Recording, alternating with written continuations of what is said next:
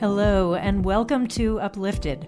My name is Meg Luther Lindholm, and I welcome you on this journey from stories of adversity towards new insights for a better life. Today's step on the journey is called Fear of Change. So many pivotal moments in my life have involved a leap into the unknown. Maybe it was a move from one home to another, or a trip to a faraway place, or leaving school or a job without knowing what was next.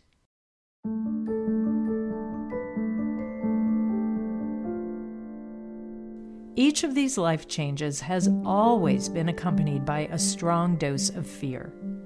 Put into words, the fear of change revolves around questions like, why am I doing this? What if this new situation totally backfires? And the hardest one to answer, what if I end up worse off than I am now? There's a protective function to these questions. We have evolved to be careful, cautious. Our brains are wired to fear the unknown, the step off the cliff into the abyss. And there are still times when erring on the side of caution is absolutely the right thing to do. But in so many instances, our fears can paralyze us and keep us in situations that make us unhappy. I remember the first time I faced tremendous inner conflict about a needed life change. I was a sophomore at a rather upper-crusty liberal arts college. I wasn't happy because I felt like I was spinning my wheels academically. Every day I went from my dorm to my classes, from my classes to the library, from the library to the dining hall, back to the library, back to my dorm. This revolving door of effort felt meaningless.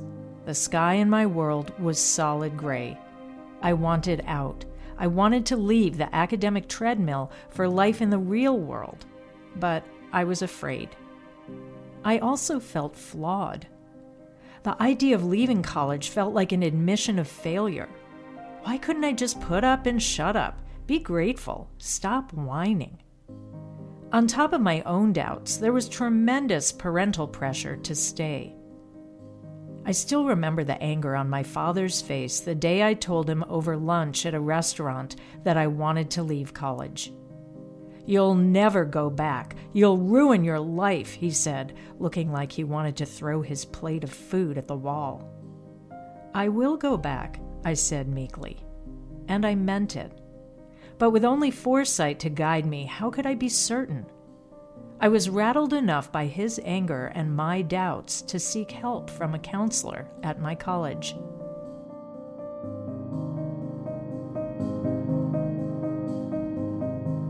The woman who met me in her office was thin and austere, and her office was as stark as she was. The only objects in the room were a sofa on which I sat, and a chair across the large room on which she sat. There was a small table with a box of tissues next to me, and a small table with a clock on it next to her. The shades were drawn, the room was dark. I felt like I had been catapulted into an Ingmar Bergman movie.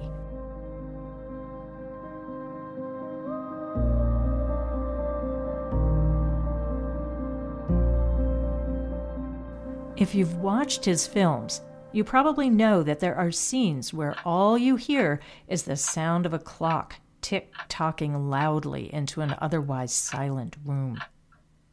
All that was missing in my sessions with the college counselor was the sound of her clock ticking loudly into the silences between us.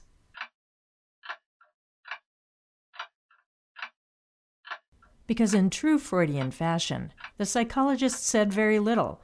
She wanted me to do all the talking. She wanted me to free associate about my angst. Did my desire to leave school connect to a traumatic childhood experience or to a fear of obesity? I have no idea. All I know is how odd it felt to pour my heart out to a stranger. I felt like I was dangling on a rope, and she, the therapist, sat staring at me from the other side of the abyss. But on the very big plus side, she listened to everything I said without judgment. One day, in her spare way, she pointed the way forward. She said, You're like a swimmer poised to dive.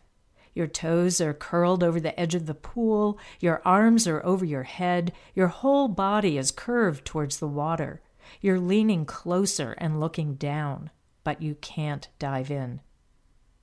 And in that moment, my decision clicked into focus. She had lasered away my confusion and doubt with a metaphor, and I knew what I had to do. I had to dive into that unknown body of water. Why is it that even when everything inside us tells us what we want, feel, and need to do, we still hold back? We question ourselves. We come up with 101 reasons why we shouldn't do what we know we need or want to do, whether it's leaving a toxic relationship or a toxic job or a toxic... you fill in the blank. Of course, there can be very high stakes, like a lack of money to leave a relationship that provides financial support. Still, there are many situations we can change, yet we don't. Like someone on oxygen who won't quit smoking. Why not? Dean Burnett is a neuroscientist who has written about our brain's fear response to the idea of change. He says, quote, "In an evolutionary sense, the brain doesn't like uncertainty.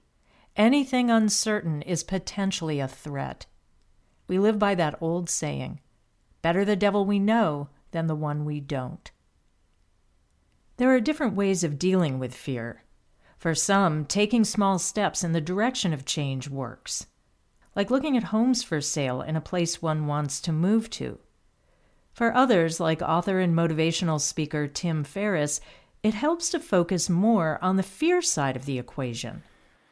And in simple terms, this is visualizing the worst-case scenarios in detail that you fear, preventing you from taking action so that you can take action to overcome that paralysis. My problem was monkey mind, super loud, very incessant. Just thinking my way through problems doesn't work. I needed to capture my thoughts on paper, so I created a written exercise that I called fear setting. This fear setting exercise that Ferriss recommends consists of making lists. In the first list, we write down all the bad things we fear might happen if we make the desired change. Next to each fear, we write down how we can address it. Like in my case, what if I never return to college? Well, I could work, or I might find a job training program. Eventually, my motivation for school might return. If it didn't, then I probably wasn't meant to be in college in the first place. Ferriss says it's also important to consider the physical and emotional cost of inaction. What we don't often consider is the atrocious cost of the status quo, not changing anything. So you should ask yourself, if I avoid this action or decision, and actions and decisions like it, what might my life look like in, say, 6 months, 12 months, 3 years? Any further out, it starts to seem intangible. And really get detailed. Again, emotionally, financially, physically, whatever. And when I did this, it painted a terrifying picture. I was self-medicating. My business was going to implode at any moment, at all times, if I didn't step away. My relationships were fraying or failing. And I realized that inaction was no longer an option for me.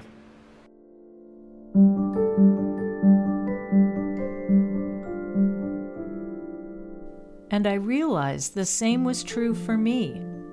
The college counselor from the Ingmar Bergman movie I was in helped me decide to leave college.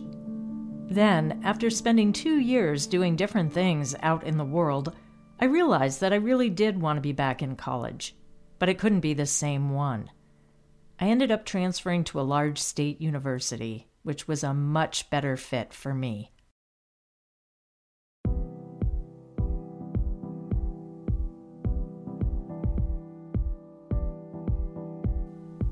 You can look online and find lots of videos and TED Talks about dealing with the fear of change. I'll post some links in the show notes on my Uplifted podcast website. And if you're struggling with fear around a change you're considering, just know that most every one of us can relate, and that change, if not now, then maybe down the road, might be possible.